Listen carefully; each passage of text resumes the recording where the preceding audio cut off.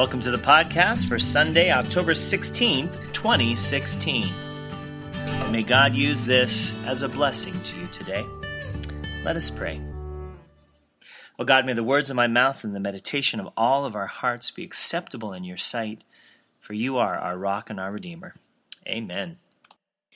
There are all kinds of famous walls around the world, from climbing walls to Fenway Park's Green Monster Wall, the Berlin Wall, which is no more, the Great Wall of China, the Wailing Wall in Israel, and in New York City's Wall Street, which I've heard there's lots of wailing that also happens around there. We could even throw in such icons as the wall that everyone loves to hate, Walmart, Where's Waldo, and Disney's Wall-E. But perhaps the one wall that has garnered more attention during this presidential election, it is the wall between the United States and Mexico, the border wall. And the wall that is being purported to be built by one of the candidates, should he be elected, which sounds like it's going to be as high as the Northern Wall in Game of Thrones, for any of you who follow that. Home to Castle Black, right. So there was an article in the Antelope Valley Press this past Thursday that had updated statistics from the U.S. Department of Homeland Security on immigration. I thought, I'm preaching on immigration this week. How amazing is that? Well, we tend to think of undocumented immigrants as largely coming from Mexico, hence the wall and the border.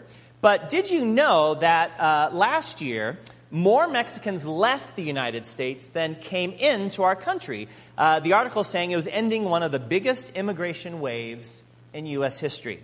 China and India now send more immigrants to the United States than any other country. In 2015, there were approximately 11.4 million undocumented people in our country. And what I found really interesting about this, according to the Homeland Security article, was that the largest group in 2015 were people who had overstayed their visas. 527,000 people fit that category last year alone. That's larger than the population of Atlanta. Now, this number relates only to people who came to this country by plane or ship. It does not take into account foot or other vehicles. Now, to put it in perspective, the Border Patrol, along the 650 miles of border between the United States and Mexico, made 337,000 arrests in 2015. It sounds like a lot. And granted, arrests are only one component of assessing illegal crossings into our country. But this was the lowest amount since 1971. So, more people are staying here illegally than coming into the country illegally. And did anyone else notice that 6 of the 7 Nobel Peace Prize winners for our country are immigrants? Chemistry winner J. Fraser Stoddart is a Scottish-born American. There were 3 co-winners in physics: Duncan Haldane, who immigrated from Britain, David Tholis from Scotland, and Michael Kosterlitz, who also immigrated from Scotland. The 2 co-winners for economics, Bengt Holmstrom from Finland, Finland-born, and Oliver Hart, who was born in England. The only native U.S.-born winner, Bob Dylan, just announced this last week, Nobel Peace Prize in Literature for Poetry. Man, the times, they are a-changin', aren't they? In the United Methodist Church Book of Discipline, it says this about immigration. We recognize, embrace, and affirm all persons, regardless of country of origin, as members of the family of God. We affirm the right of all persons to equal opportunities for employment, access to housing, health care, education, and freedom from social discrimination. We urge the church and society recognize the gifts, the contributions, and the struggles of those who are immigrants, and to advocate for justice for all. So, welcome to the second week in our election season sermon series entitled The Politics of Jesus. And as I stated last Sunday, my intent is not to tell you who you should or should not vote for, because no one has the right to do that. That's one of the aspects that make this country great, the freedom for all of us to vote our conscience. But I do want us to look at just a few of the issues that have been in the news lately with this election, and then give kind of a biblical perspective on them, especially ones that Jesus spoke about while he was dealing with them back in his day. So let's begin by looking at the words behind immigration. According to the Anchor Bible Dictionary, biblical scholars looking to translate this word in Scripture have used such descriptives as foreign resident, stranger, foreigner, immigrant, client, resident alien, and sojourner. And it's this last word, sojourner, that has been used most often. It conveys the idea that the individual is not a permanent member of the community in which he or she lives. And the Bible, especially in the Old Testament, says a lot about how we treat the sojourner or the alien. And it's important for us to know that so we understand the world in which Jesus came out of. Exodus 22:21, "You shall not wrong or oppress a resident alien, for you were aliens in the land of Egypt." The second book of the Bible, Exodus, begins the story of when the Israelites were slaves in Egypt, and they were there for generations before God sent Moses to come and help bring the people out of slavery into freedom, into the promised land. And God wants his people to make sure they remember that's their story too, that they were once sojourners in a foreign land. So treat those among you well. Exodus 23, verse 9. "You shall not oppress a resident alien. You know the heart of an alien, for you were aliens, sojourners in the land of Egypt." Now, at first glance, this may seem almost identical to the verse we just read, except for this phrase, "You know the heart of the alien." It's not enough to simply remember that you used to be a sojourner. God wants his people to remember what it felt like. Remember the emotional stress that it caused. Remember how vulnerable you felt. Remember the insecurity and the uncertainty of everyday life. And if it wasn't you, remember the stories that your parents and your grandparents and their grandparents told. For you know the heart of the alien, God says to his people. Leviticus 19:34, "The alien who resides with you shall be to you as a citizen among you. You shall love the alien as yourself, for you were aliens in Egypt." This takes it one step further. Not only are the Israelites not to mistreat an immigrant, but God says you must also love them and include them as full citizens, not second-class members. Numbers 15. "As for the assembly, there shall be for both you and the resident alien a single statute, a perpetual statute throughout your generations. You and the alien shall be alike before the Lord. You and the alien who resides with you shall have the same law and the same ordinance." So don't mistreat them. Know their heart, love them, and now make sure that there are no different rules or regulations between foreigners and locals. Basically, God's saying, treat everyone the same. In fact, there's even a few extra rules, commandments, and special care and opportunities that should be given to the sojourners. I don't have the slide, but Leviticus 23:22 says this, "When you reap the harvest of your land, you shall not reap to the very edges of your field or gather the gleanings of your harvest. You shall leave them for the poor and for the alien. For I am the Lord your God."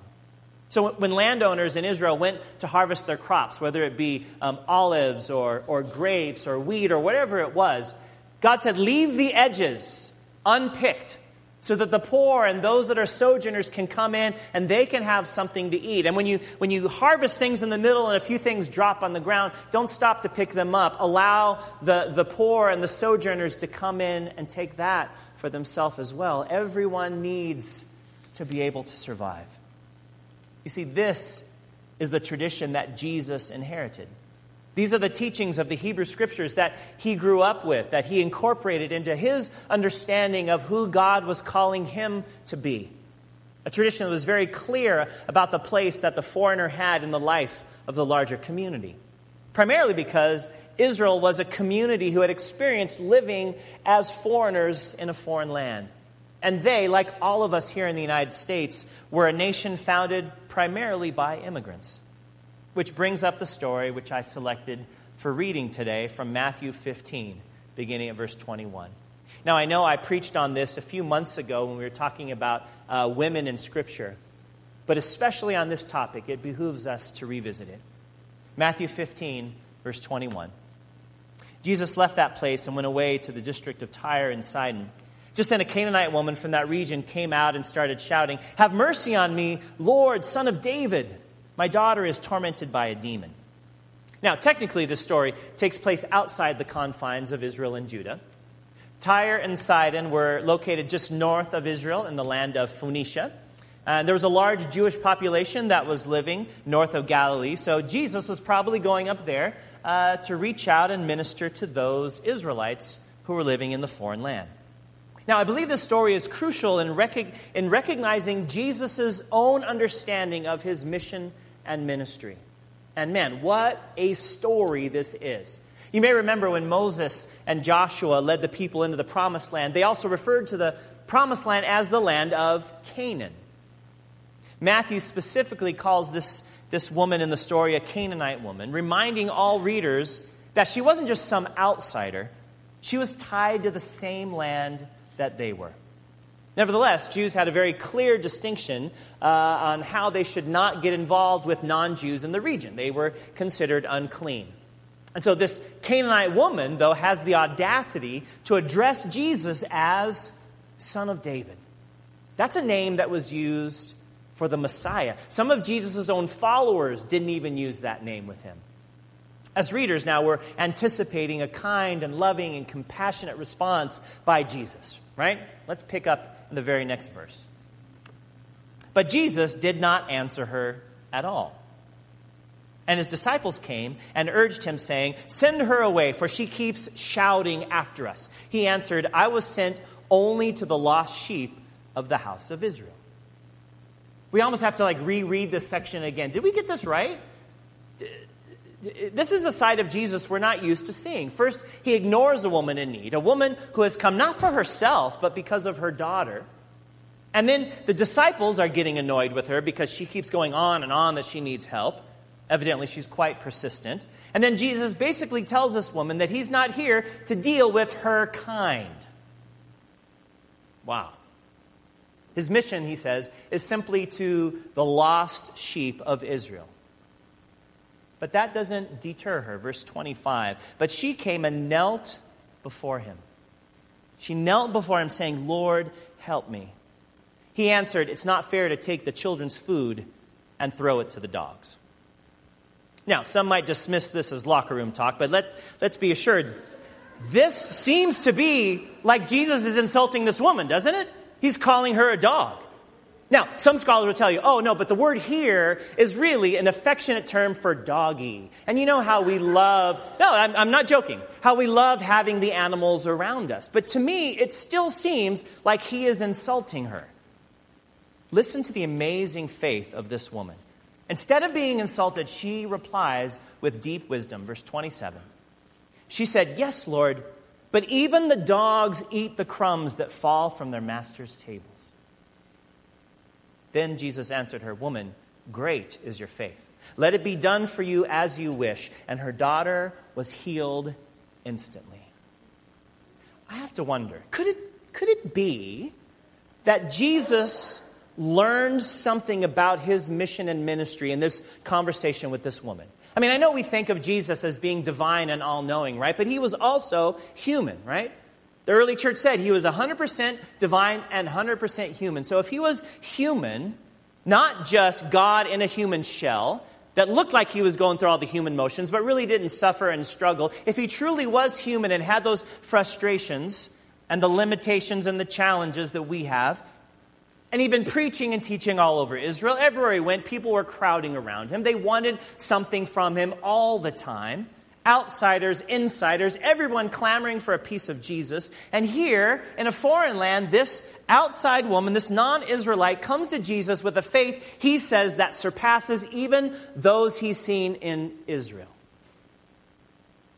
I wonder if she helped Jesus see that his mission and ministry might be even bigger than he knew at that point. I've spoken many times about my seminary professor, Reverend Heather Murray Elkin. She was one of my favorite teachers because she always had these amazing stories. She told the story about the time she and her husband inherited a family smokehouse in the hills of West Virginia. That was where her people were from. Heather writes, "A smokehouse isn't part of a regular real estate market. It's a primitive structure, a basic link in the food chain, a place and process for the preparing animals for human consumption. Here is where the pioneer family who farmed this land slaughtered, hung, gutted, and smoked the deer, the squirrels, the coon, the pigs, the calves, and the lambs. Heather says as she was looking around the smokehouse near the end of one vacation, she came across a scrapbook that had this antique Spanish map on its cover.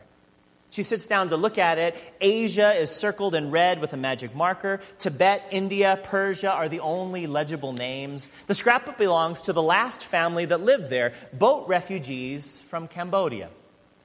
The first page on this magic magnetic photo album, made in Japan, by the way, holds a handwritten note dated September 14th, 1979.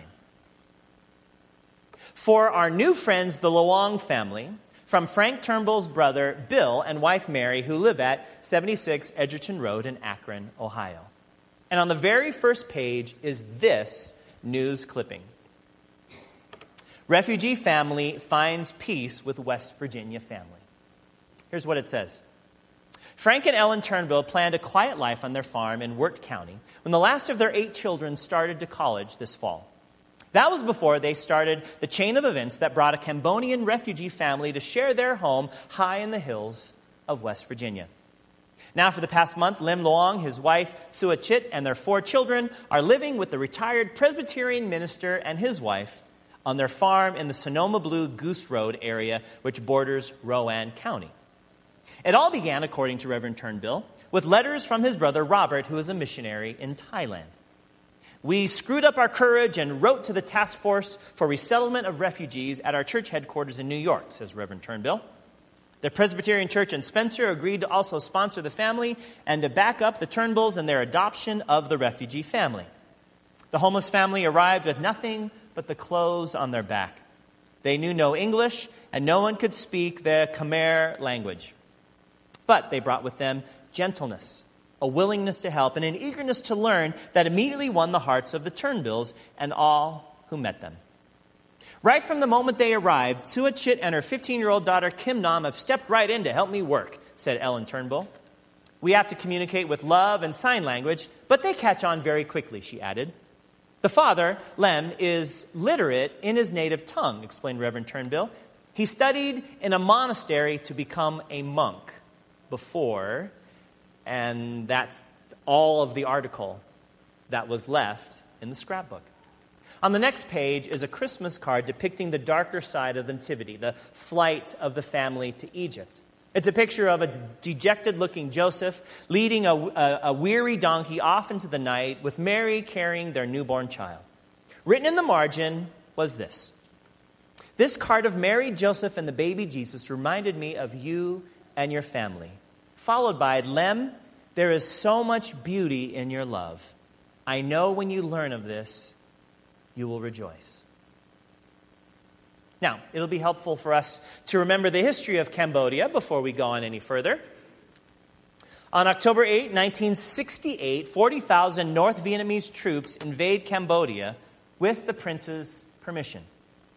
On April 30, the following year, 1969, U.S. and South Vietnamese troops invade Cambodia. Large anti-war protests break out in the United States and in Europe. U.S. troops are withdrawn on July 29th of that same year. On October 9th, there's a formal proclamation of the formation of the Khmer Republic. For several years, the headlines in Cambodia don't register much in the United States. Then in 1973, more than twice as many bombs are dropped on Cambodia as were dropped on Japan in World War II. By August, Congress forces the president and the military to cease bombing. By 1975, the Khmer Rouge communist forces control Phnom Penh and 2/3 of the country. A new leader, Pol Pot, is now head of Kampuchea, the new name of the republic. He will personally oversee the execution of hundreds of thousands of the exploiting class, they were called. Army officers, civil servants, teachers, monks, and nuns. Hundreds of thousands of Cambodians flee the country as refugees in the next 4 years. There are 4,000 public confessions in 1976 alone, followed by executions. Nearly 2 million people are either massacred or worked to death in labor camps. The Khmer Rouge communists execute nearly every member of the educated classes in Cambodia between 1975 and 1979. The family eventually takes shelter in the smokehouse on Spring Creek. They had to walk 400 miles to escape their country. They lose family members in the jungle and refugee camps and at the borders of the United States. Immigration regulations require that the head of the household must be employed. They need work. Well, the Turnbulls just happen to have an abandoned smokehouse and a farm. Heather says she often wonders what kind of karmic chaos they cause by having Cambodian Buddhists in a renovated slaughterhouse. They started to earn their keep by caring for the sheep, but not knowing the fine art of shepherding becomes a bit of a challenge, as sheep can be quite ornery if they're not cared for properly. Eventually, they discovered the gift of raising strawberries. So they go from the killing fields to the strawberry fields forever. It is literally an answer to prayer. And the Luong family was very, very good at raising strawberries. The family found shelter in this smokehouse for 4 years until they got their bearings. They located other family members in North Carolina, got jobs in factories, and like other rural farmers, they migrated to the big city. They sent a photo of their firstborn in a Christmas card. It's basted beside a drawing of a strawberry heart. Heather concludes this story by saying this.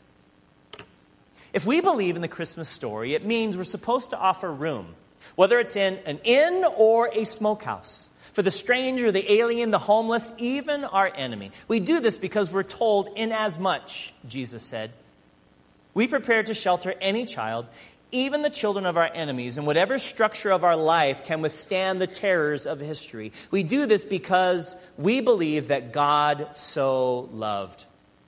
The Unknown Scrapbook gets it right. There is so much beauty in your love. Friends, I understand that the issue of immigration is a difficult and complex one here in the United States.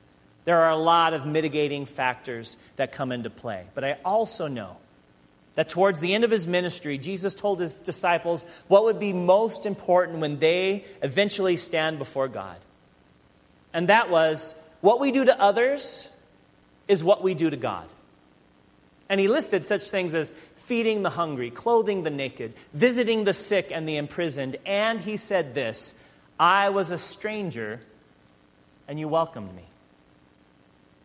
How can we, as followers of Jesus, reach out to welcome the stranger, my friends? As Americans, as Californians, as Christians. And I know the answer will be different and difficult for many of us. But what a wonderful opportunity we have to discover this together. Thanks be to God for the challenge of caring for all God's people.